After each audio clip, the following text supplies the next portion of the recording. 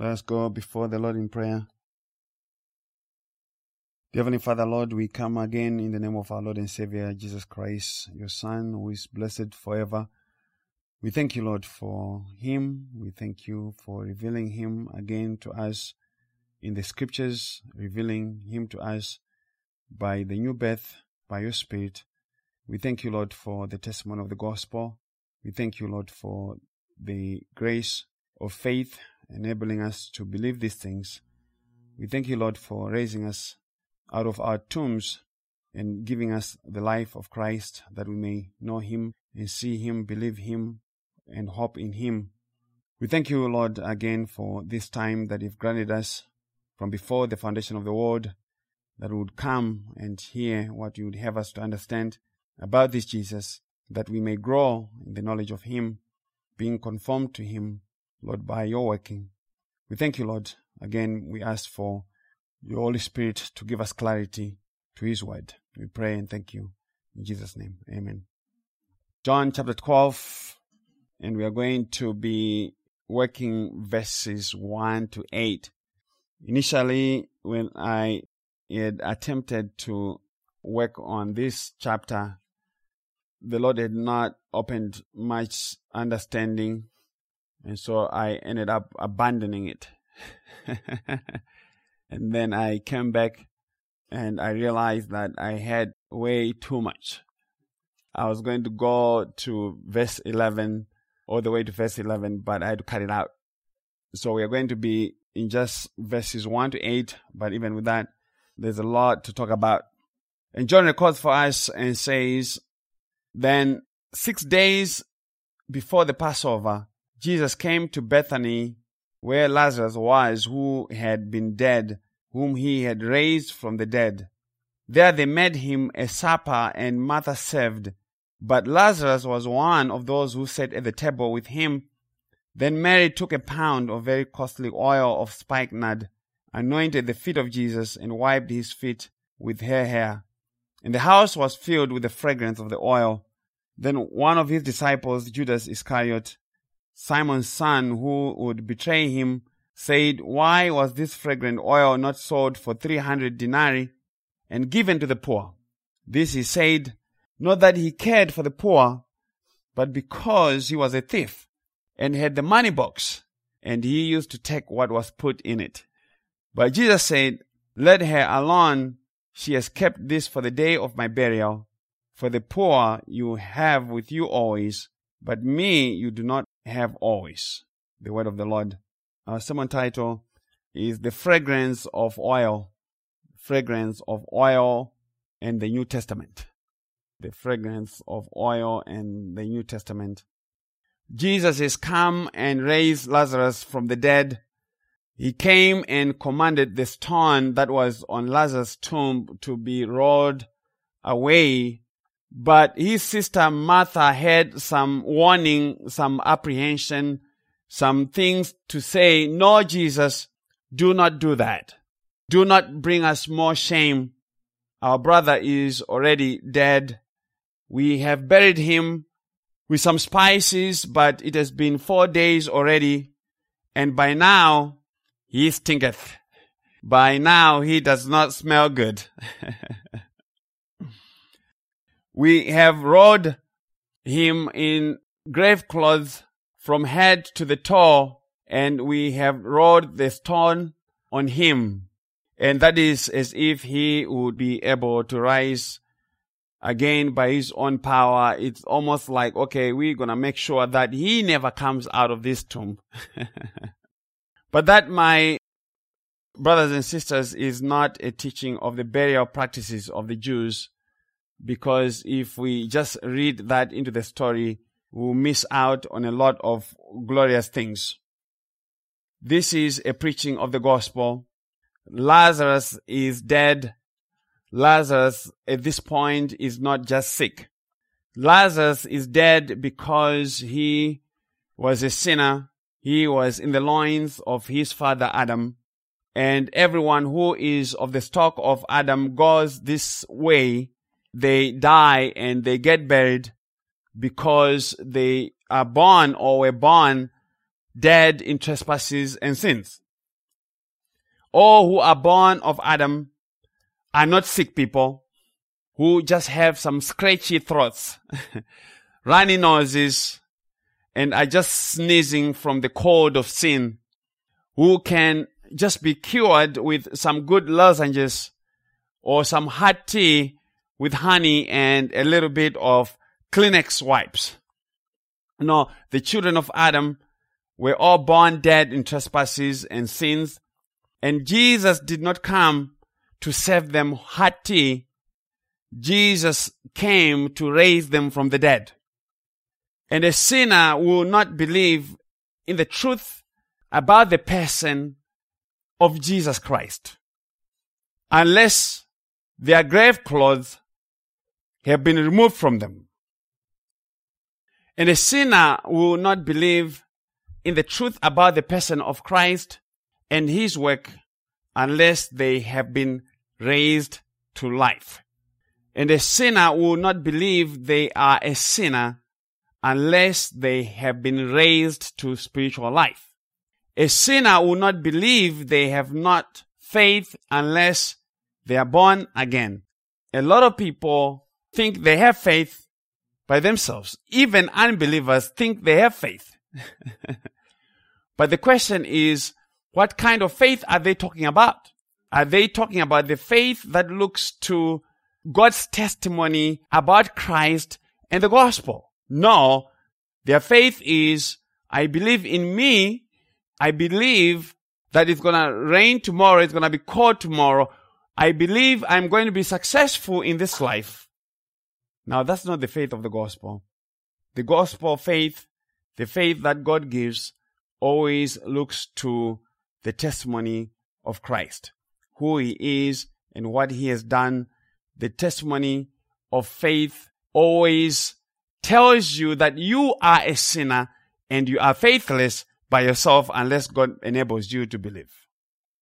So a sinner will not believe in all that is true about God and themselves unless they are raised from the dead. And this doctrine is not known in the church.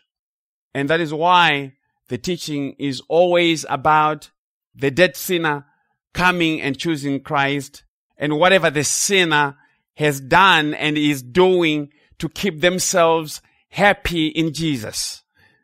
But the question that we may want to ask is, since when did anyone ever go to a cemetery to hire people for work? You go to a cemetery and ask if anyone there wants a job that pays $1 million a year, and see how many people will raise their hand. Maybe $2 million, maybe 30, maybe 100 million, maybe $100 billion, and still you won't have any takers. There are no takers. So there are no takers of salvation unless Christ himself has come and raised the people from their deadness unto the life of the gospel. And if you go to a cemetery anywhere in the world today, and it doesn't matter how much money you offer them, no one is going to raise their hand and say, me, hire me. I am looking for a job. I've been looking for a job. No, they are not going to do that. Why? Because they are dead. They have no interest in anything because they can't hear and they can't move and have no use of anything. And eternal life in Christ is much more than any sum of money that can be given, and yet sinners still won't receive it. Eternal life in Christ is way beyond that anything that man can give to have it, and yet men will not receive it because they don't want it. They don't know what it means. They refuse it because they are dead. So all men born in Adam are in the cemetery. They are born dead and buried just like Lazarus was buried. But in this deadness, they will not keep quiet. They are dead, but they won't keep quiet. They will stand on their hind legs and deny that it is God who actually chose sinners to salvation. This is one of the things that I've been discussing with some people on WhatsApp about faith, because they claim that they are the ones who generate the faith. because their faith is increasing. But that's not the testimony of the gospel. Faith is given as a gift. Christ is the author and finisher of faith. And when you continue to hear the gospel, faith comes by hearing, and hearing by the word of God. And so when you continue to learn the things of Christ, your faith naturally increases. Just like when a baby continues to drink milk, they can't help but grow. They have to grow, because the gospel is the means by which God will raise us up and continue to mature us. So what else do people say when they are arguing about their deadness? They say God only chose them because he foresaw that they would make a choice for Christ. This is the heart of the majority of what is being preached in the majority of the church world. All these churches are built on the foundation that men are they who chose Christ. So there's nothing about, you were born dead in trespasses and sins. You have no ability whatsoever to come to Christ. You need to be born again. There's nothing like that. They believe that if you just repeat some prayer, then it is well with you. Folks, we believe that if you repeat this prayer, you have been born again. But that is just arrogant and boastful. Why? Because that is the testimony of those who are still dead spiritually. There's no way that the Holy Spirit would raise someone to life and leave them to continue with the testimony that they are the ones who took themselves out of the tomb. Lazarus knew exactly who raised him out of the tomb. He knew it was not his sisters. He knew it was not the mourners. He knew it wasn't himself. He knew that it was Jesus who came to his tomb and raised him to life. But the sickness of Lazarus was not to be the final commentary on his life. It was not unto death according to Jesus. It was not unto a permanent death, a permanent separation from God. But it was so that God would be glorified in his resurrection, and that means his salvation. God is here preaching about the resurrection unto life, the resurrection of salvation. God is not just putting up a show. No, he is giving us a picture of how salvation works. So the sin of man in Adam was not unto a permanent death of all who were born in Adam. It's not all who were born in Adam who are going to die permanently. There are some, a remnant, who were born in Adam, but who were chosen in Christ, who were loved of God, who shall not die. They shall not die because they are objects of God's love in Christ, and so God chose them to salvation. And so sin and condemnation were not things that happened by accident, as many presume, but were by God's ordination. They were by God's determination. They were by God's sovereign will and purpose, that through the devil, through the instrumentality of Satan, Christ would be glorified in the salvation of his people. So it is the glory of Christ that is driving all things. God is not reacting to what has become of man. Men have become who they are because of the glory of Christ. So Christ was not going to be glorified in salvation if there were no sinners to save. Many people, unfortunately, do not think this way. They think man existed before God.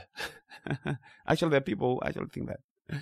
But their kind of thinking is as if man existed before God, and it is God who is on the leash in service to man.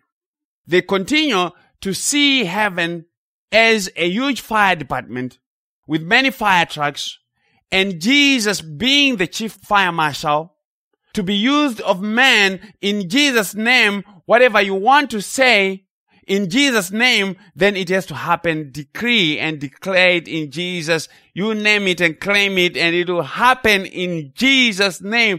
Amen. That's what they say. But that is a very skewed and false understanding of God. Heaven does not exist for the service of man. Man exists to the glory of God. All creation exists to the glory of God. The devil exists to the glory of God. The devil sinned because God decreed for him to sin. The devil is a tool that God uses. The devil is a tool in God's toolbox. God has a toolbox. And all creation is God's toolbox. He uses all creation as he pleases. He brings a hurricane, that's a tool in his toolbox. He uses snow, he uses whatever he wants. And all those are tools in his toolbox. And who has a toolbox and is worried about the nails jumping out of the toolbox, out of control, about hammers, screwdrivers, and drills getting out of control and going crazy? Nobody would think that. But for some reason, we think creation is out of control. And God, for some reason, doesn't even know what is happening with the things that he created. But we know this about tools. Tools will only do their job when they are in the hands of the owner. And so the devil will only work in the hands of God. And Isaiah 10 already argued that about Assyria being the rod of God's indignation. And then God coming and saying to Assyria, oh, you are so boastful. You think you did this by yourself. You are just an axe in my hands. You're just a tool. But you're a tool that has become too boastful, and I'm going to beat you up for that. So the devil is in God's hand, as he even claimed himself. Listen to Job chapter 1, verses 8 to 12. The angels and the devil have come before the throne of God to report. They are coming to give an account of their activities. Everyone has a job to do. Everyone has a job description, and they're coming for a performance evaluation.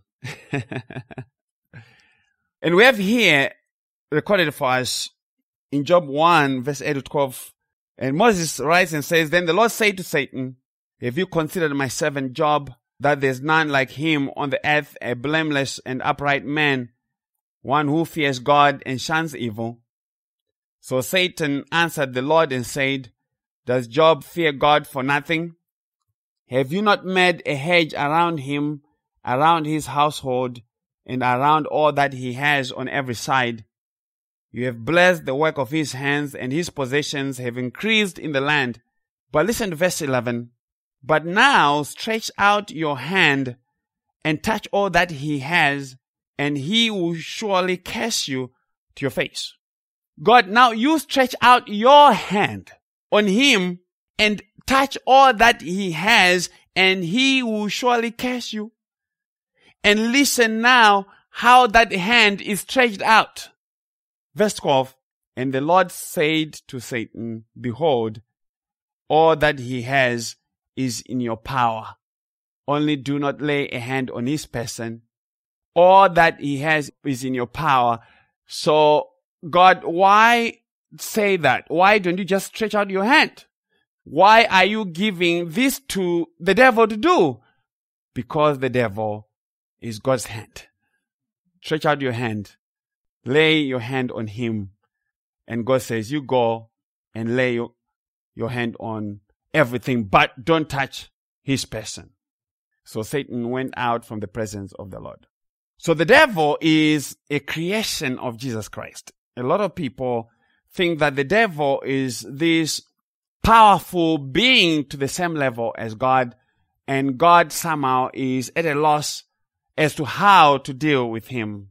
That God maybe is on some medication, high blood pressure medicine, because he just doesn't know what to do with this boy.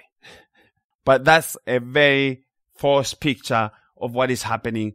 Colossians 1:16, Paul writes and says, For by him all things, that is by Christ, all things were created that are in heaven and that are on earth, visible and invisible, whether thrones or dominions or principalities or powers. All things were created through him and for him. So that includes the rank of fallen angels. And Paul does not say, oh, I'm very sorry, I did not mean to say that. Let me correct that. No, all things were created by Christ for his use. God uses everything that he created. They were made through him, and they are for him. They're for him. They're his things. So I thought we would clear that out. But man had to sin and die because this was God's way of revealing himself to us. God could not be known outside the work of redemption. The work of redemption in Christ is what gives us the clearest picture of who God is. Otherwise, outside redemption, we can't really know who God is to the level that we can know him as created things. God would have us to know something about grace. And grace could not be known outside the context of sin and condemnation. And grace is not grace if we think it is just something that paves the way for us to make ourselves savable. Grace is not for helping our best efforts at self-salvation. Grace is God showing us his heart and love towards those who are in Christ. Because God loves Christ, and because he loves Jesus, he is loving us on account of the love that he has for Christ. But because we are creatures and sinful creatures at that, the only way that we can come before him is by the way of grace, because we could never have any merits in ourselves to commend ourselves before him, to say, well, I'm going to show up here, I've been feeding the poor, and I think I'm worthy of eternal life. God is going to say, no, it does not work like that. Okay? So grace is grace, and is glorious grace and marvelous grace because we have no ability whatsoever to do anything towards our own salvation. We have no ability in our natural state to desire to come to Christ or to work anything that is pleasing to him. But grace is grace because it searches and it gives life, it gives righteousness, which things we did not know that we needed for salvation. Grace provides everything and it saves completely. Grace takes garbage and makes it the most expensive thing ever purchased. And we were garbage that was purchased by Christ from the slave market of sin and paid for, redeemed by the blood of Christ himself. And so we can say Christ is a garbage collector. Yes, he is. He did not find us in the department store, in the jewelry section, sparkling with righteousness like diamonds. No, he did not. He found us in the dumpster, and we were happy there, eating all kinds of things with the raccoons that were coming to the dumpster. But going back to Lazarus, Lazarus dies because God was preaching the coming death and resurrection of Christ. And so Christ cries, he comes and he cries because he knows that the death of Lazarus is an important time marker to say the hour of his glorification on the cross has come.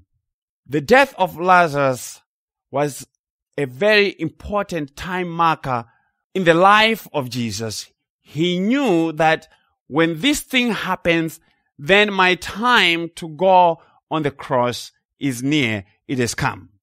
So he cries as the man of sorrows. He is the man who is acquainted with grief.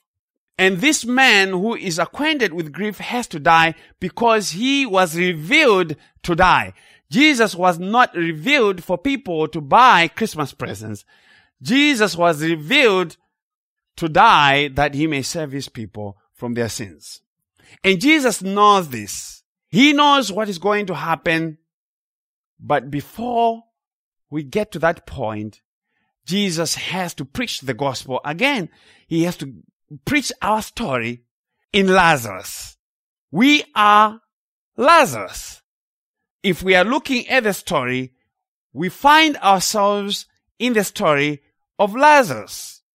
And in this story, Jesus does not come to a sick Lazarus. He comes to a dead Lazarus.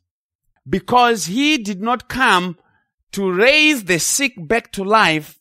He did not come to fix marriages back to life and inflate the tires of life, but to raise the dead. Because man's problem is not sickness. Man's problem is not sickness. But the gospel in the church, the gospel that is being preached, is tailored to those who are the sick, those who have low self-esteem. It is a therapeutic message because men know not that they are dead. They do not understand of their spiritual state. They know not that Oprah and Dr. Phil are not good enough to provide a solution of what plagues men. They know not of the law of God, the holiness and righteousness of God, the wrath of God, the need of satisfaction of God's righteousness and justice. They know not of the need of blood to make atonement for sin. They know not that the soul that sins must die. They think men die because they get sick and they get old. They think that the problems that we have in our society can be solved if the esteem levels of the nation could be raised just a little bit up. But Jesus did not die to raise our levels of self-esteem. He died to make us accepted by the Father, to reconcile us to the Father. He died to make satisfaction of God's law, and that is propitiation. The death of Christ propitiated the wrath of God. So in Christ, God is happy with all those that he put in him. God is happy with all those that he put in Christ because he sees them through Christ. But sickness is but a symptom of a much deeper problem, and that problem is sin. But sin does not come by itself. Where there's sin, there has to be death and condemnation. Where sin is, there has to be death and condemnation. And where there's sin, there has need of redemption. But the religion of man prescribes chewing gum to try and cure cancer. And say, oh, here is some gum. Here's some Trident. You go chew it. And it's okay between you and God. But Jesus shows up at the tomb of Lazarus, and he commands the tomb to be opened, for the rock to be pulled away, for the stone to be pulled away, this tablet of stone that kills. But the question is this: who is going to roll it away, seeing that touching the tomb would have made one ceremonially unclean according to the law? These are people who are under the law, and they know this from the law. Numbers 19, 11 and 13 says, he who touches the dead body of anyone shall be unclean 7 days. He shall purify himself with the water on the third day, and on the seventh day then he will be clean. But if he does not purify himself on the third day and on the seventh day, he will not be clean. Whoever touches the body of anyone who has died and does not purify himself defiles the tabernacle of the Lord. That person shall be cut off from Israel. He shall be unclean because the water of purification was not sprinkled on him. His uncleanliness is still on him. So the people are thinking, no way, Jesus. We can't touch that stone because not only does Lazarus stink, you are going to make us unclean. You're going to make us unclean. And no, Jesus, you have not supplied us with the hazmat suits. You haven't given us gloves and respirators. And we know that whoever touches that tomb is going to become unclean. So there's a lot of apprehension at the instruction of Jesus. People don't want to do that. Touching or getting in contact with a tomb was supposed to defile a person. And that is why the Jews whitewashed their tombs, to make them visible to people.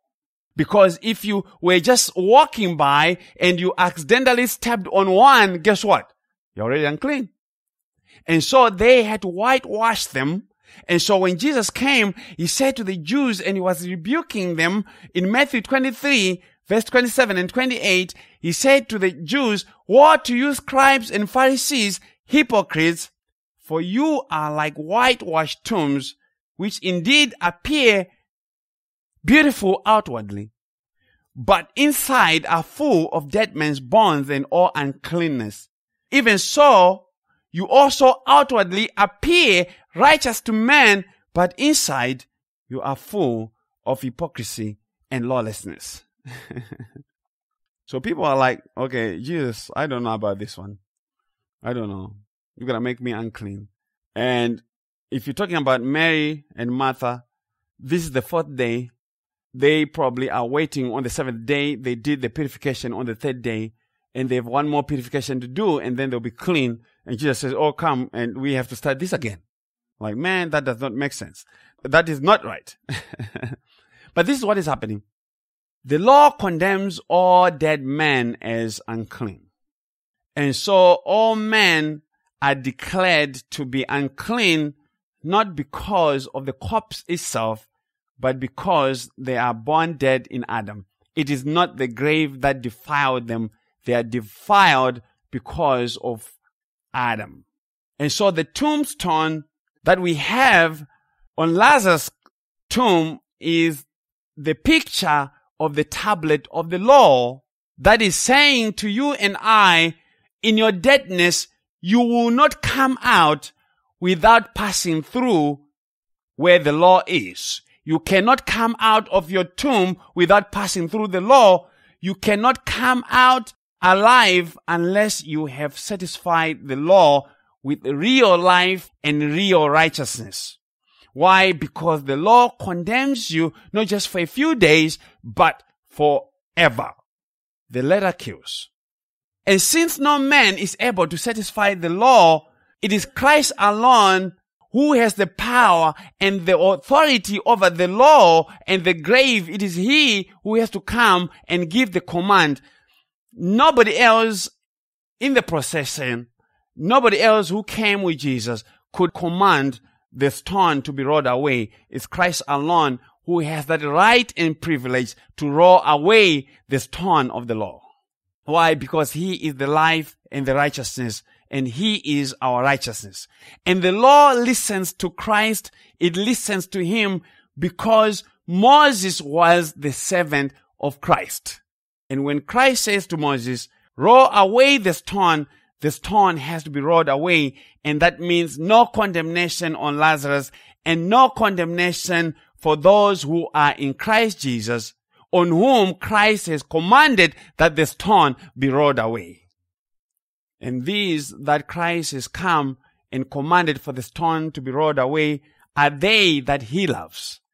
Romans 8 verse 1 to 4, Apostle Paul says, "There is therefore now no condemnation to those who are in Christ Jesus, who do not walk according to the flesh, but according to the Spirit. For the law of the Spirit of life in Christ Jesus has made me free from the law of sin and death." So Lazarus is under the law of sin and death, and that is how he finds himself in the tomb. For what the law could not do. So the law could not do something for Lazarus. The law could not roll itself away from Lazarus. Christ is he who has to come and make that command on behalf of Lazarus. But listen to this. For what the law could not do, in that it was weak through the flesh, God did by sending his own son in the likeness of sinful flesh on account of sin. God did. God actually sent Christ to the tomb of Lazarus to roll it away. It is Christ who condemned sin in the flesh. And yes, he did. For what reason? Verse 4, that the righteous requirement of the law might be fulfilled in us who do not walk according to the flesh, but according to the Spirit. The righteous requirement of the law was to be met by the obedience and death of Christ. And that way it was met and fulfilled for us and in us. We look to Christ and what he accomplished, and that is the fulfillment that God required from us. So the tomb of Lazarus was the commentary of the spiritual state of all men who are born in Adam, born dead, born unclean, and without life. But the sister Martha says, that is not good, Jesus. Why don't we just leave things as they are? You're going to make us unclean by this again, Jesus. But Jesus says, no, you don't understand something. You are already unclean. You are already unclean. You are not defiled by your touching an unclean person. You are defiled internally because of sin. And Jesus taught this from in Mark 7, 18 to 23. He said, are you thus without understanding also? There were questions about ritual, ceremonial cleanliness, washing of hands. Do you not perceive that whatever enters a man from outside cannot defile him, because it does not enter his heart, but his stomach, and is eliminated, thus purifying all foods? You see, Jesus knows something about science. And he said, what comes out of a man that defiles a man? For from within, out of the heart of man, proceed evil thoughts, adulteries, fornications, murders, thefts, covetousness, wickedness, deceit, lewdness, an evil eye, blasphemy, pride, foolishness. Oh, so foolishness is on there too. All these evil things come from within and defile a man. So Jesus is coming and giving a commentary to say, no, you guys are not getting these things correctly. You are not understanding what the law is saying. The law is saying the problem is within you, it's not without you.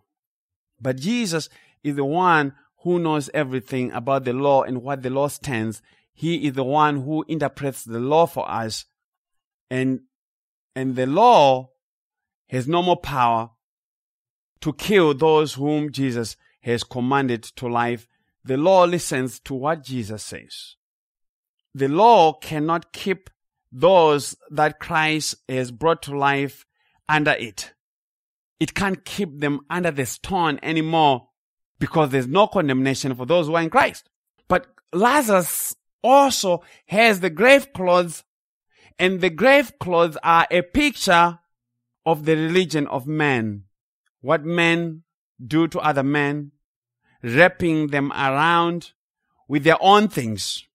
The grave clothes of do not touch, do not taste, do not feel.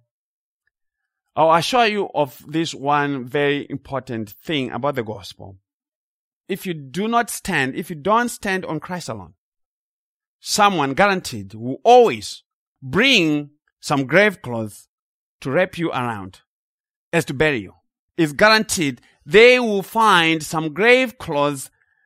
They will choose them. They will buy them. They will bring them. They will even put the burial spices with them. Even if they come saying grace, grace, grace. They'll say grace, grace, grace, but here is some grave clothes for you. They will even perfume those grave clothes, telling you of the virtues of their particular program to make it appealing to your flesh. And before you know it, you are already wrapped in the religion of men. I'm serious. That is what God is teaching us. Why would he tell us about the grave clothes? And that is why the doctrine of justification by faith alone in what Christ accomplished is so glorious And it's so important that it can never be lost. We should never, if we lose that doctrine, we have nothing. But you see this. Some people have been to multiple grave sites, multiple tombs, multiple churches, and have come out with all kinds of grave clothes. Why? Because every tomb has its own set of grave clothes. Every place that has no gospel is a grave site that has its own grave clothes to put on you. If you show up there, they will tell you of their own things, of how you can be made right with God. But of course, these things change from denomination to denomination. But when we preach the gospel of grace, the purpose is so that God would awaken us and remove the grave clothes of religion that we have accumulated over the years of our lives.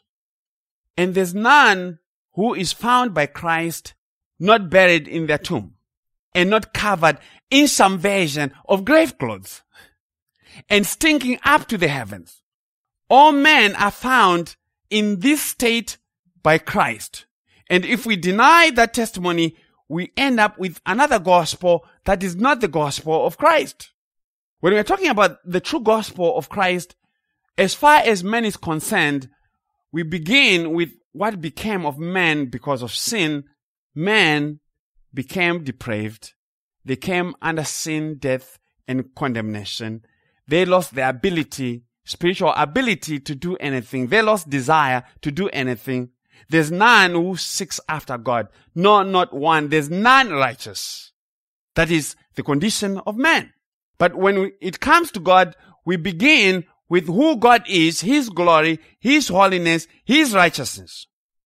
And when we have that understanding, we realize that when Jesus came, He did not find Lazarus in the ICU.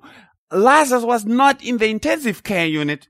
He did not find him taking some medicine before he could take an afternoon nap. Jesus did not find Lazarus with a high fever. Jesus did not come to Lazarus at the hospital during the visiting hours. No, Lazarus was not anywhere where people would come and visit him and encourage him and pray for him. No. Jesus came to the cemetery, the burial place of the dead. Jesus did not come to cheer up Lazarus to say, keep up the good fight. He did not bring Lazarus some snacks. He came to Lazarus as the resurrection and the life, and He spoke life to him. But the sister Martha did not want Lazarus to be raised to life because she knew the brother was stinking. But praise the Lord, Jesus does not listen to the testimony of man. He came anyway, and He commanded you and I to come forth. And the testimony of the stinking of Lazarus is the testimony of the law. The law says, all men stinketh, and their graves should not be opened. Even their mouths are like an open grave. Right? That's what Isaiah says. So Lazarus remained dead because the stone that was put on him was put by man, was rolled by man. It was rolled by Moses. It is Moses who rolled the stone, and that is the law that is rolling itself and sealing your fate. So it is Moses who rolled the stone, and this stone, as I said, was a picture of the law written on the tablets of stone, the ministry of condemnation, the ministry of death. But Christ, who has life in Himself, is He who has to come, and He commands for the stone to be removed. Why? Because He has given life to Lazarus, and the stone has to be rolled away. Lazarus died because of sin. He died because the power of sin is in the law, in the tablets of stone. The power of sin is in the law, in the tablets of stone that were rolled over his grave. And the condemnation of the law cannot just be rolled away unless this other living rock, remember, Jesus is also a rock. unless this other living rock shows up. Because if you try to roll away the stone without Christ, guess what you're going to find? Just a rotten and stinking corpse. That's all you're going to find. But this rock called Christ, when he came and he commanded for the stone to be rolled away, guess what? Lazarus came walking. Lazarus had life. Christ is the stone that walks. A stone that is life in itself. And so praise the Lord that he did not operate on the testimony of Martha to not roll away the stone.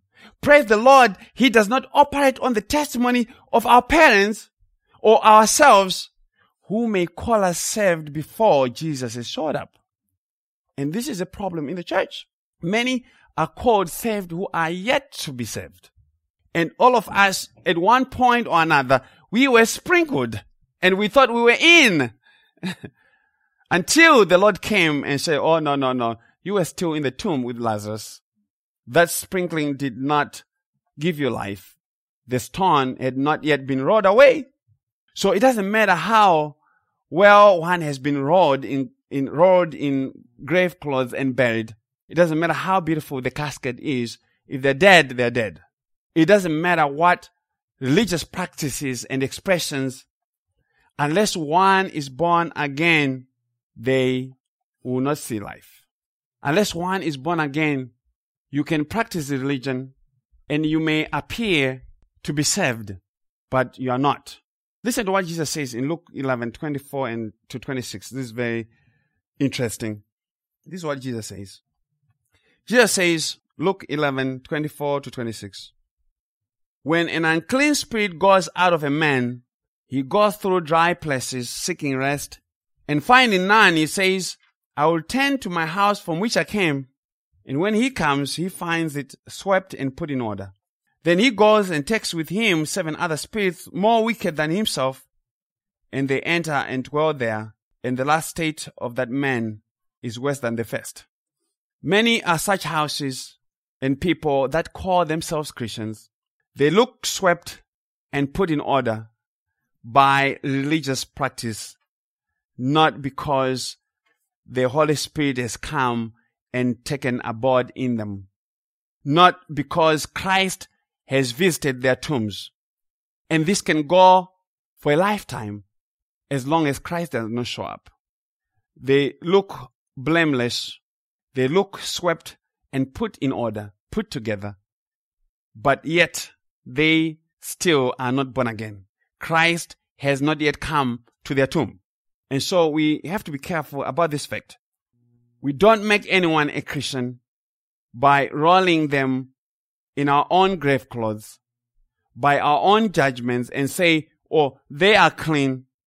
Because for me, I'll speak for me, for the longest time, I was actually surprised.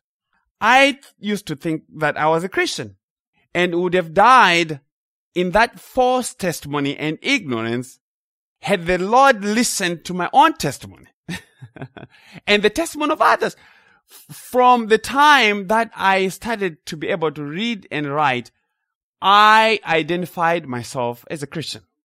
You go check my history anywhere where there's a form that required me to identify my religion. I said Christian, but I wasn't born again. But I was some sweet little boy, I guess. But praise the Lord that he knew that I was still dead in the tomb and he had to come. But like Lazarus, I did not invite Jesus to come. Like Lazarus, I could not come out of my tomb by myself. Christ is he who had to command it and to give me the power to hear and to believe the gospel. But even when we have been awakened to spiritual life, some people do not have all their grave clothes removed. I don't think anyone has all their grave clothes removed. We still have a grave clothes problem. And that is why the scriptures say, renew your mind. Your mind needs to be renewed because you still have some remnants from all the grave sites that you've been. So the renewal of the mind is a call to a removal of the layers of grave clothes through the hearing of the truth of Christ. And when you still have remnants of grave clothes, you get attracted to the old religion. You still get attracted to the works religion, attracted to so-called ministries that have a demonstration of power. Or we want to have this power also. We still are attracted to the smell of the burial spices. They smell good, but for a minute before they get overpowered again by the stench of death. But burial spices, no matter how good they smell, they are meant for those who die and decompose. Works religion, no matter how good it looks, is meant for those who die and decompose. But thankfully, the Lord does not listen to our testimonies about ourselves. He only listens to His own testimony of us. God knows who is still in their tomb. He knows whose house is swept and put in order, but still needs the Holy Spirit. And this is why you will meet with some people who appear to have the testimony of Christ, who appear to have been sorted by grace, but they are still whitewashed tombs. When they open their mouths, they are like open tombs. Inside, they are full of uncleanliness and dead men's bones, as Jesus said. They are easily provoked, and they provoke others at the movement of a hair. And they are ready to strike and to destroy, like a cobra. Why? For from the abundance of the heart, the mouth speaks. That's the teaching of Jesus. From the abundance of the grave, the body stinketh. But with respect to Christ, we are told, you will not let your Holy One to see corruption. Jesus' body did not stink of decomposition. The body of Christ did not decay. The Holy Spirit preserved His body, because that is true religion. Because Christ has the fragrance of life and righteousness in Himself. And we want to see that because it's connected to what Mary comes and does. Because we have here a contrast of aromas. The aroma of Lazarus in the grave, he stinketh. And a few verses down the line, the what do you call that? The flask that's full of oil, it gets broken and it fills the whole house with a nice fragrance. And that is very purposeful. It's not by accident. But Lazarus has to be raised because he is preaching Christ's coming death and resurrection. This sickness is not unto death, but to the glory of God through the Son. The Son has to be glorified in raising Lazarus, but the Son is glorified in dying on the cross. God has to be glorified in the salvation of His people. And Caiaphas and his gang are brought into the mix of the conversation to preach this reality. Caiaphas and the Pharisees are brought into the story of Lazarus to make commentary on what is happening. They hear of Jesus' miracle of raising Lazarus to death from those who came from Mary and Martha's house, and they are not very happy about that.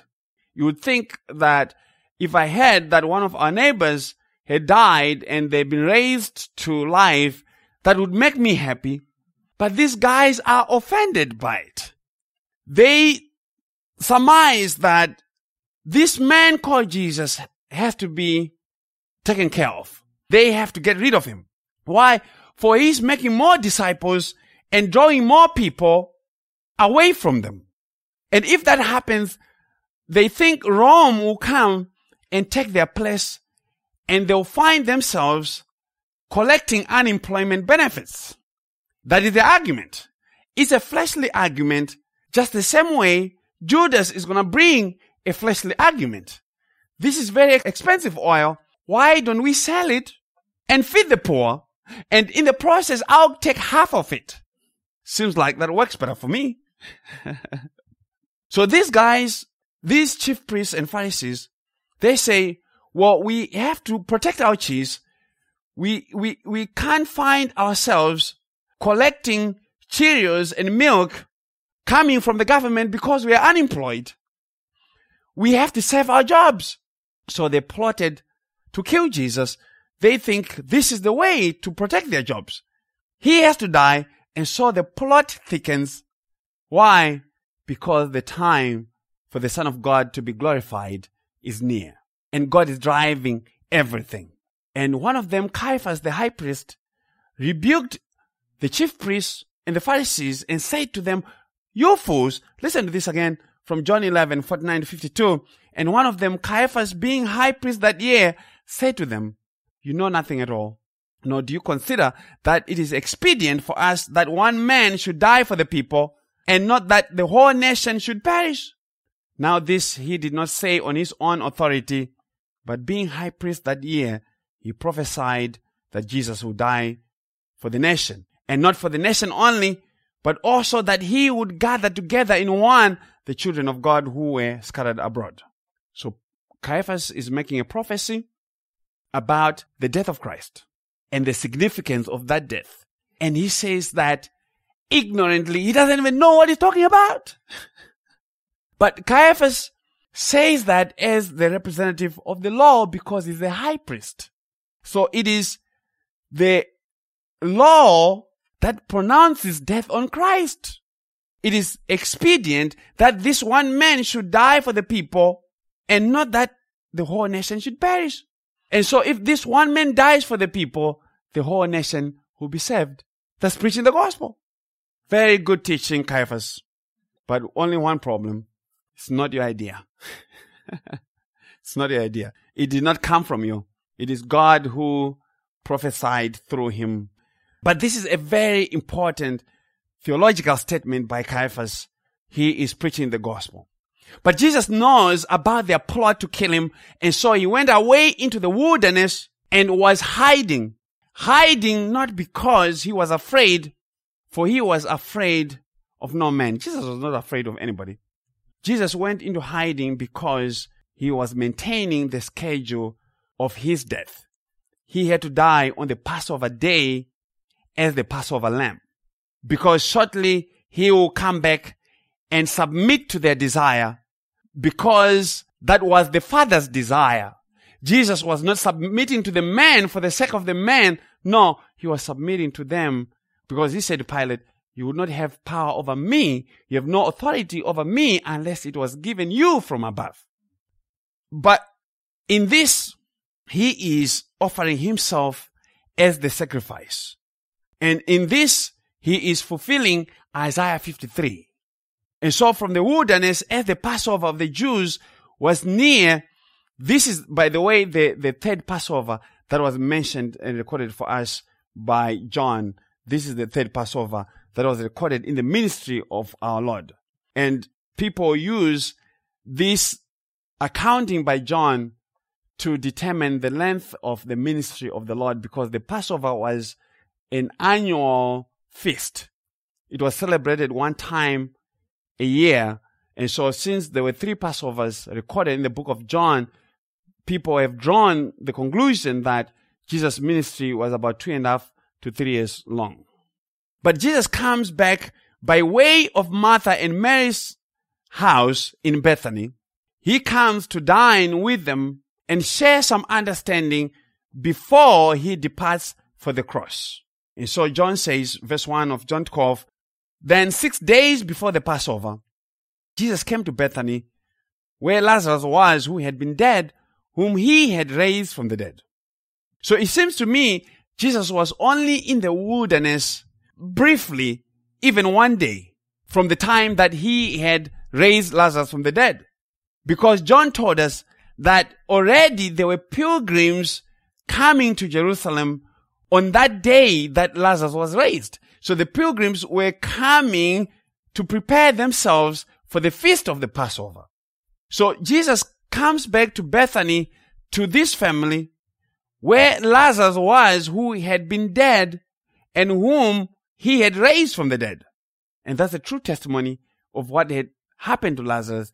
And Lazarus would give a hearty amen and say, Amen, I was dead, and it's Christ who came and raised me to life.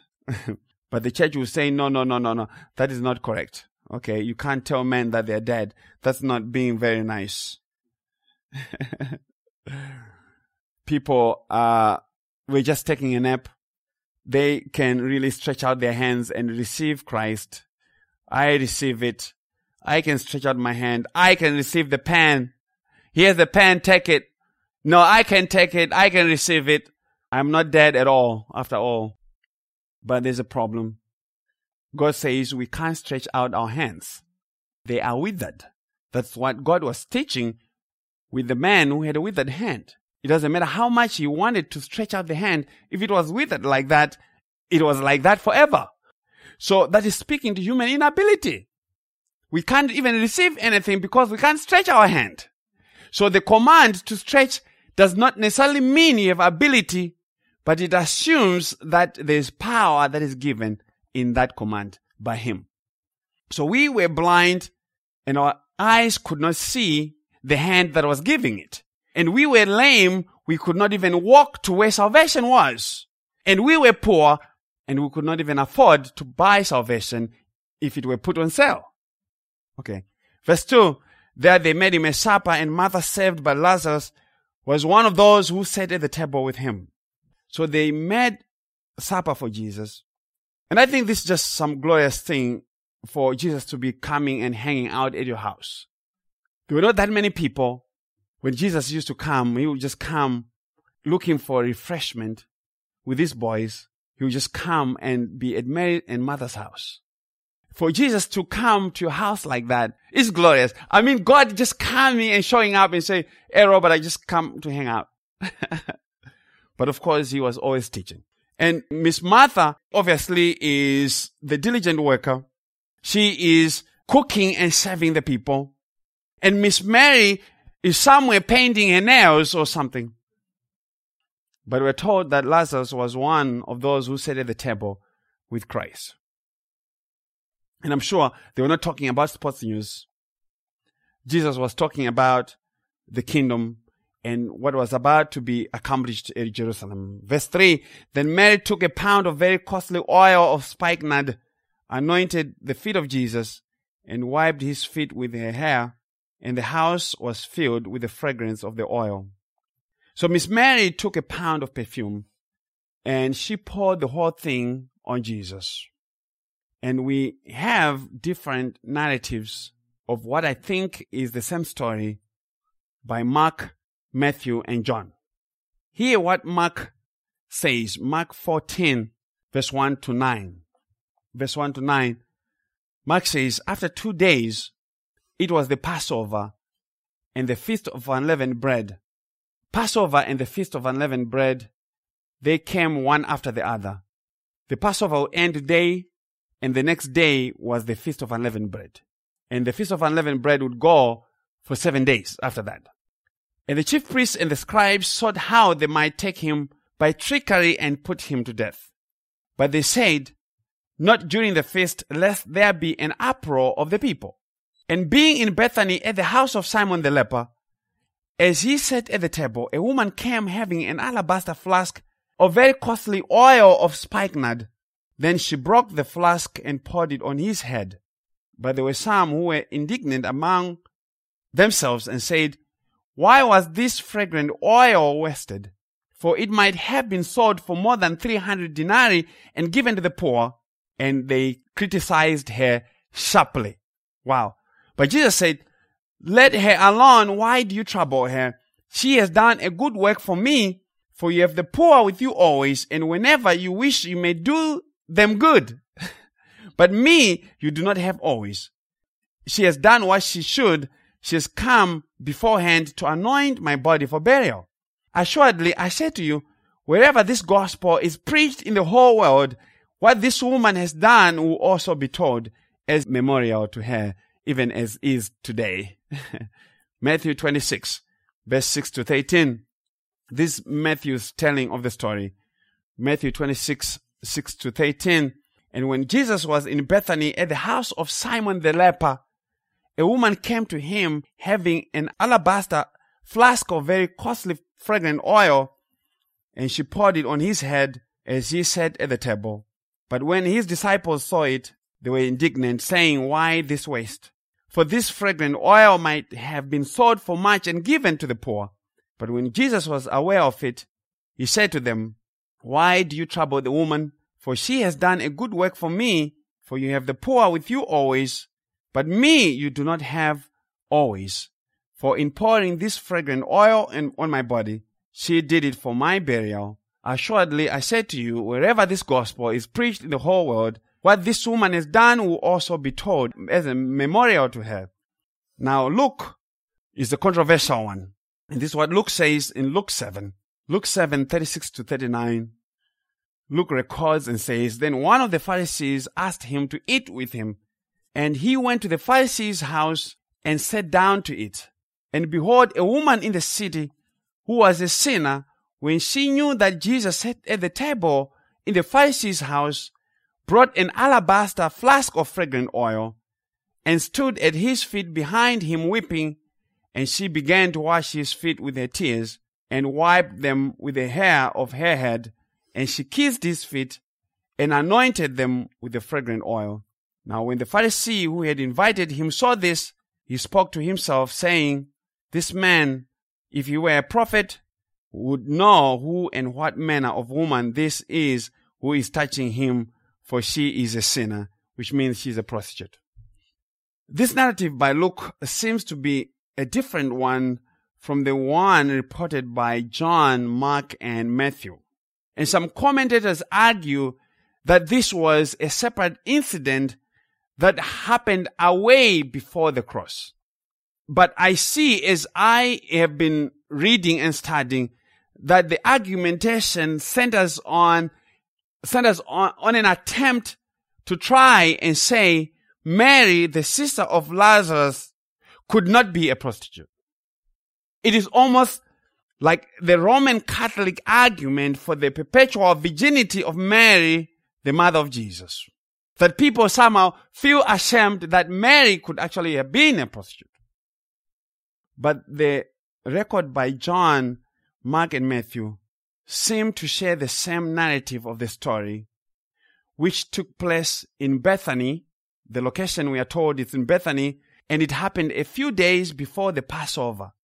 Okay, so the woman anoints Jesus, and there is protestation of wasting of the expensive perfume, and Jesus defends the woman as an act of devotion and praised her for offering an anointing for him. So Jesus gives the theological significance to the action that was done by the woman, and he praised her for it. So I think the record by Mark, Matthew, and John are speaking to the same event. But if that is really so, we have some really interesting things that may come out of it. Because John told us that this event happened in Bethany, and Mary, Martha, and Lazarus were there. But Mark and Matthew tell us that it happened at the house of Simon the leper, who was a Pharisee. So I'm thinking maybe Simon the leper may have been the father of the three. It may have been the father of the three. I don't know that, but it's just interesting that the same event is said to have happened at this Pharisee's house, and yet Martha, Mary, and Lazarus were there. And Martha is one who is also feeding the whole crew. But then I'm thinking, okay, the guy is called Simon the leper. Was he healed already of the leprosy? Or he still had the leprosy even though Jesus was there? Jesus, why don't you heal the leprosy of those that have invited you at their house?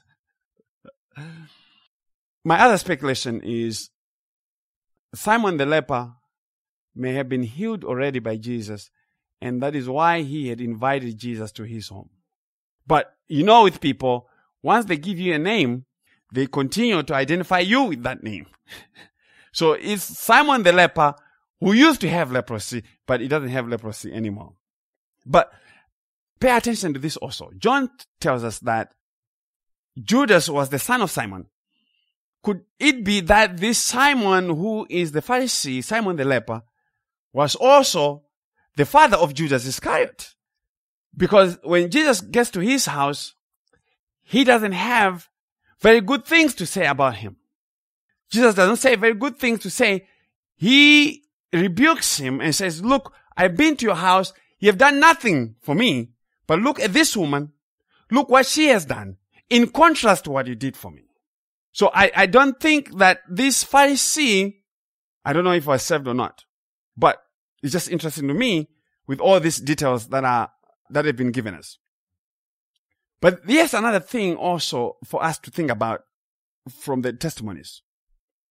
Because when you read John chapter 12 at the very beginning, Jesus comes to Bethany and it sounds like he was anointed that very day that he came to have supper.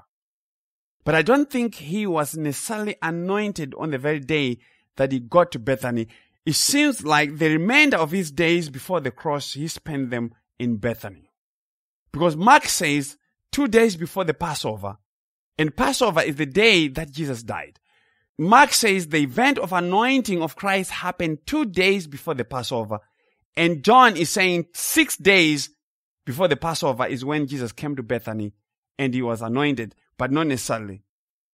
It seems to me that Jesus may have stayed in Bethany until the 2 days before the Passover, as he continued to visit a number of homes in the neighborhood around this time, including that of Simon the leper, if he was a different guy, but using the home of Martha and Mary as his home base.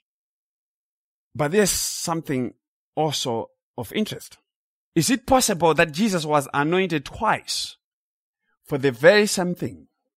Because if the woman in Luke is a different woman from Mary, then Jesus was anointed twice.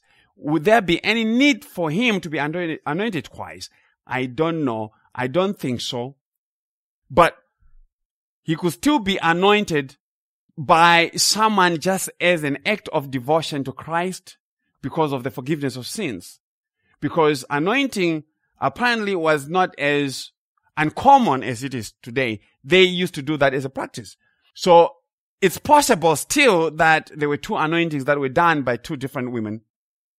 But if Mary is the woman who is the sinner in Luke 7, that is very interesting.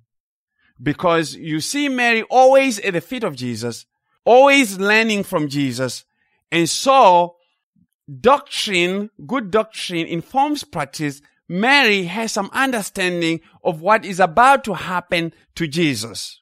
Mary knows from the conversation and the learning that she has had with Jesus that Jesus is about to go on the cross. And so she comes and she breaks her alabaster flask and she anoints Jesus. But whatever the identity of the woman in Luke, it is interesting to me that this oil was bought from the proceeds of her prostitution business. She was a prostitute. And yet the Lord did not rebuke her for that. Rather, he commended her for her good work towards him. Anointing the body of Christ for burial. So we see in this that a good work is one that is done towards Christ and towards his people. That is a very important understanding that comes from that. Okay. You can talk about this thing as a separate event, and try to find out which Mary and what Mary. But I think it is suffice to say there was an anointing that happened of Christ before his burial, and that had significance as far as the gospel is concerned. But as I said earlier, there's a purposeful juxtaposition of teaching by John of the person of Lazarus and his grave and what was happening in his grave, the stinking of the grave, and what happens when Jesus comes back to Bethany and the alabaster full of oil is broken. There is a proper distinction between the different smells, the aromas that come out of those two people. And this is explained in 2 Corinthians 2, verse 14 to 16, where Apostle Paul says, "Now thanks be to God who always leads us in triumph in Christ, and through us diffuses the fragrance of his knowledge in every place. For we are to God the fragrance of Christ among those who are being saved and among those who are perishing. To the one we are the aroma of death, leading to death, and to the other the aroma of life, leading to life." And then he says, "Who is sufficient for these things?" And so we see here a contrast of the ministries of the law that brought death and the ministry of the new covenant that brings life. The law kills, and so it causes a stink. Anything that kills has to cause a stink. They come together. But the Spirit gives life, and Christ smells good by reason of life. And the believer smells good by reason of the life that is in Christ, or by reason of Christ who is in them. So if anyone continues to tie themselves to the ministry of Moses, guess what?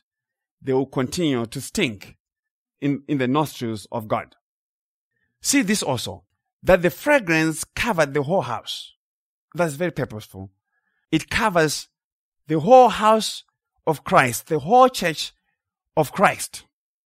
It covers every believer in Christ. And on this Christ, the jar was broken.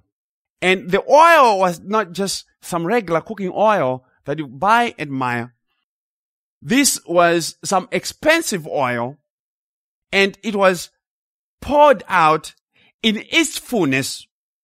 And since it was poured out in its fullness by the breaking of the jar, it means this anointing oil could not be used again on anybody because the container is broken. But why break it? Why break it? She could have just popped the top off and poured it out.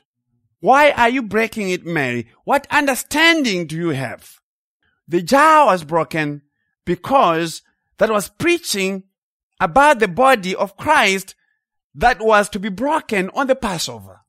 It was to be broken completely on the cross, that the Holy Spirit, the oil, may be given. Why?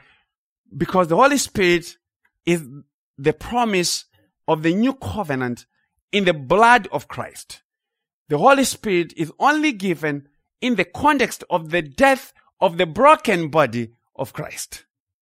Ezekiel 36, 25 and 27 says, this is the promise of the Holy Spirit. Then I'll sprinkle clean water on you, and you shall be clean. I'll cleanse you from all your filthiness and from all your idols. I'll give you a new heart and put a new spirit within you. I'll take the heart of stone out of your flesh and give you a heart of flesh. Do you see? All these themes are right there at the grave of Lazarus. It's God who is coming and He's saying, I am coming and removing your filthiness, your stinkiness. I'm going to do that. And I'll give you a new heart, and I'll put a new spirit within you, and I'll take the heart of stone. I'll even roll the stone away from you. And I'll give you a new heart of flesh. I'll put my spirit within you and cause you to walk in my statutes, and you keep my judgments and do them. So without the death of Christ, there's no giving of the Holy Spirit. Without the death of Christ, there's no giving of the Holy Spirit. We are getting close to finish, so be encouraged. It's getting actually very good now. You're going to learn some wonderful nuggets. Remember where we are. At this point, all roads lead to Calvary. We are headed to the cross. And so the teaching of the cross has to continue. The Holy Spirit is the oil that comes out or is given after the body of Christ has been broken. Otherwise, the oil will continue to remain in Him. He said, I'm going to go to the Father and I'll send you another comforter, the Holy Spirit. The Holy Spirit. Otherwise, He will remain in Himself. So it is the Holy Spirit who perfumes the body of Christ with the work of Christ, sanctifying and conforming them to the image of Christ. And sanctification is the work of God alone. Christ is He who is the fulfillment of all that pertains to anointing, and is the giver of the anointing that is the Holy Spirit. So in the Old Testament, they anointed the kings, all these offices, they had anointing put on them, and Christ is He who is the fulfillment of that. But not only that, He also is the giver of that anointing, because when the flask was broken, all the oil was used up. So the only way that you and I can have anointing is to get it on Christ. It is He who has to give it to us. There's no other man who can give the Holy Spirit. And you can't put the Holy Spirit in a prayer shower. You can't put the Holy Spirit in anything, because you have no power to put the Holy Spirit in anything. It is the work of Christ Himself to anoint His people. So it is Christ also who fulfills Isaiah 52:7 in this story. How beautiful upon the mountains are the feet of Him who brings good news, who proclaims peace, who brings glad tidings of good things, who proclaims salvation, who says to Zion, your God reigns. So it is the beautiful feet of Christ that have been anointed with oil that bring the good news of the gospel. Okay. But see this also from the book of John. There are two pictures of the Holy Spirit that have been given us, and they have been associated with two women, the Samaritan woman and Mary. The Samaritan woman, we are told of the living water, and Mary comes with the anointing oil. The Samaritan woman is a Gentile. She's a Samaritan. And Mary is a Jew. And both are united one way by the giving of the Holy Spirit. They are gathered together in one body, the body of Christ broken. You get that? I thought that was very interesting. Let's work these things a few more. They're not very long. I will have to pick them up again next week. But let's talk to them some. Verse 4, 5, and 6. Then one of His disciples, Judas Iscariot, Simon's son, who would betray Him, said, why was this fragrant oil not sold for 300 denarii and given to the poor? This He said, not that He cared for the poor, but because He was a thief and had the money box, and He used to take what was put in it. So Judas is named by John as the one who was not very pleased with the idea that the fragrant oil be used on Jesus. But I don't think it was him alone. There were some of the disciples who had been taken by this hypocrisy, but it was Judas who led the charge. And so Judas does some accounting, and he comes out with a valuation of 300 denarii. And that was the annual salary of a laborer. That's how much they earned in a year. They got paid 1 denarius a day. So that is very expensive and inconceivable amount to just break, to pour on someone's head and feet. To Judas' way of thinking, that is lack of financial discipline and acumen on the part of Jesus and Mary. That is poor investment to pour this much oil and this much money on Jesus. Let us give Him some cheap stuff. For there's a much better use of this precious oil. This oil is worth more than Jesus. So Judas is here putting evaluation or estimate on Christ. According to his thinking, Jesus is worth less than a year's labor. And essentially to say, salvation can be had by a little less than a year's worth of labor. But Judas now knows at this hour that Christ is worthy more than an eternity worth of labor. He knows better. His theology is good now. But that is the valuation that sinners make of Christ. They do not think of Jesus in spiritual terms. they are not thinking at the cost of salvation. Hebrews 10:29 says, of how much worse punishment do you suppose will he be thought worthy who has trampled the Son of God underfoot, counted the blood of the covenant by which he was sanctified a common thing, and insulted the Spirit of grace. So that's where Judas is.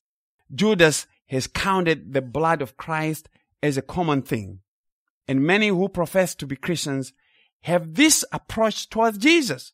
They have no proper spiritual evaluation of Christ. And so they put salvation in fleshly categories. Convenience versus inconvenience. Just tell me what I need to do so that I can organize my life and I'm good to go. All these other things about Christ are too distant to my present life and do not matter much to me. Give me the practical things of life. And I have a friend of mine's wife, who said to me some few years back, just send me messages on how to raise children. I said, well, I have gospel messages. She said, no, I don't want those. Just give me the ones that help me to raise children. And I told her I only had gospel messages and she would not take them. And she lost interest. So Judas is not concerned about salvation, even the salvation of his own soul. He's thinking, making money makes sense. Jesus, don't you think? And Judas got really upset about this. And he was so mad that it triggered him. His anger triggered him to want and go betray Jesus to the Pharisees and the chief priests. People are not letting Jesus do the evaluation of things for us. Hear what Jesus says about valuation of things, of eternal matters, spiritual matters. Matthew 16:26, Jesus says, for what profit is it to a man if he gains the whole world and loses his own soul? That's evaluation. Jesus is calling man to make evaluation on eternity matters. Or what will a man give in exchange for his soul? This is the valuation that comes from Jesus. And then he will say then in Matthew 6:33, but seek first the kingdom of God and his righteousness. And all these things, Judas, all the money shall be added unto you. Whatever else shall be added unto you. Seek Christ first. So Judas is doing bad accounting. He is failing to balance the books on eternal matters. His profit and loss account is messed up. It is lopsided. Judas thinks 300 denarii are too much money. He thinks, what if I sell Christ for 1/10 of that? Maybe 30 pieces of silver. That is close enough and that's good enough for me because I don't take kindly to such a waste. We are wasting money, Jesus. What is that saying? It is saying that if you are in the right mind, if you are in your right spiritual mind, you can't oppose anything that relates to the work of Christ. You don't oppose anything that relates to the work of Christ. It is a sign of spiritual deadness and madness and foolishness to go against Christ's interests. Let us use the money in Columbus and nowhere else. Not for anyone in those places where they handle snakes in Zimbabwe. And I'll tell you the honest truth, that is taking the Judas way of evaluating the priorities of Christ. Christ has only one priority as far as the world is concerned, is his church. And no one fights Christ, no one fights against Jesus and wins. It's never happened, it will never happen. You never fight the agenda of Christ and win. And the agenda of Christ is for his gospel to go forth. But we are told that Judas used to steal money from the group because he was the treasurer. But see that Jesus appointed him to that position to steal the money and inflame his desire to enrich himself. Jesus knows about it. And he knows how much money was stolen by Judas. And yet, he still had him every day. That's sovereignty. I'm telling you. Verse 7 and 8. By the way, we are finishing verse 8. So That means we're actually very done. Very good. Verse 7 and 8, Jesus responded and says, "Let her alone. She has kept this for the day of my burial. For the poor you have with you always, but me you do not have always." Did Mary know that Jesus was going to die? Or was it by God's sovereignty that she was meant to buy the oil and to keep it? You see, Mary has just had a brother who died. She could have used that oil on Lazarus. She did not, because she had to break the bottle. Mary, it seems, has some very good theology out of the death of Lazarus, and she has connected it with Jesus. There's a lot of understanding that Mary has had from her interaction with Jesus and listening to Jesus. Otherwise, why would she come with a flask and break the whole thing? Mary, why are you being violent?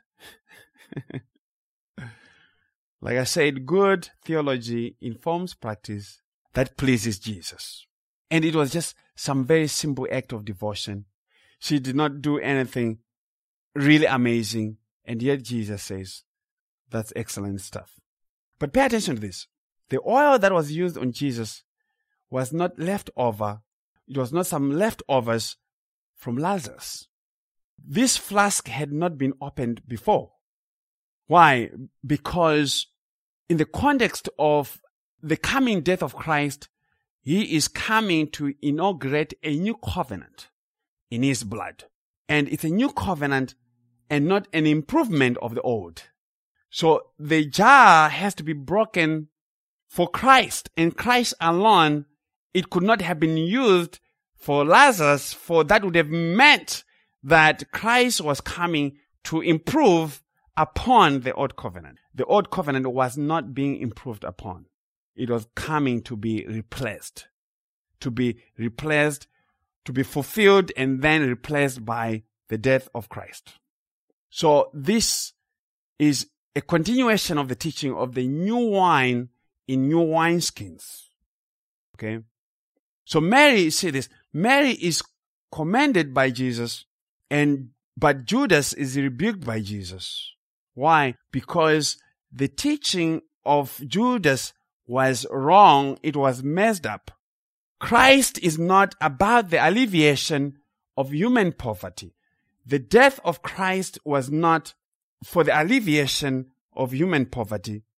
And so Jesus rebukes Judas. This would have been a wonderful time for Jesus to say, "Oh, Judas, you are so good. How did you get to that? I actually meant to say that, but you went ahead of me." But Jesus says, no. You are not getting this. The poor you shall always have with you, but Jesus you shall not always have with you. But who are the poor? There's a problem with the definition of the poor. Judas thinks the poor are they who have nothing. We have nothing in terms of material possession. But that is not the understanding of poverty as far as Christ is concerned. The poor are they who need the gospel preached to them. Because if you still remember, when John the Baptist was in prison and he sent for his disciples to Jesus, and they were asking Jesus, "Are you the one to come, or should we wait for another?" And Jesus said, "You go and tell John what you're seeing. The sick are getting healed, and the poor have the gospel preached to them." So as far as Jesus is concerned, the poor are they who have not the righteousness of Christ. The ones who have not heard the gospel and believed on the gospel, they are poor. They are in abject poverty as far as Christ is concerned. Material riches are not the riches that God considers to be rich. And we'll finish off with Revelation 3:17. Jesus says this in Revelation 3:17, the letter to the church at Laodicea. Jesus says, "Because you say, I am rich, have become wealthy, and have need of nothing, and do not know that you are wretched, you are miserable, you are poor, you are blind, and you are naked." So the poverty that Jesus speaks to is not poverty of possessions, because these people had an abundance of possessions. So Judas is bringing a false understanding of what it means for one to be poor, and Jesus does not go with him. But we praise the Lord for his broken body, because by the breaking of the body of Christ in his completeness, we have the fragrance that filled us with his righteousness. And so when God looks at every one of us who are in the house where Christ is, who are in the body of Christ, every one of us, we smell good. We smell good. And that's the testimony that John is bringing. And we smell good because of the Holy Spirit of promise that has been given to all those who are in the house with Jesus. Praise the Lord. You're done. Let's pray. Dear Heavenly Father, Lord, we praise your name and glorify you, for you are kind and we are gracious. We thank you for our Lord and Savior Jesus Christ, for his broken body, his body that gave us the Holy Spirit, that gave us the aroma of life, the righteousness of Christ. And Lord, these are glorious things, and we just pray that we continue to be encouraged by these testimonies, because they continue to give us the same testimony over and over, that we have been fully accepted in Christ. And there's nothing that stands us between you and us. We have the righteousness of Christ, and there's now, therefore, no condemnation for those who are in Christ Jesus. We thank you, Lord, for all that you have done for us. May you be with us as we go in and out, and may you be with those who shall listen from afar. May you grant them ears to hear. For the sake of Christ and to the glory of your name, we pray in Jesus' name. Amen.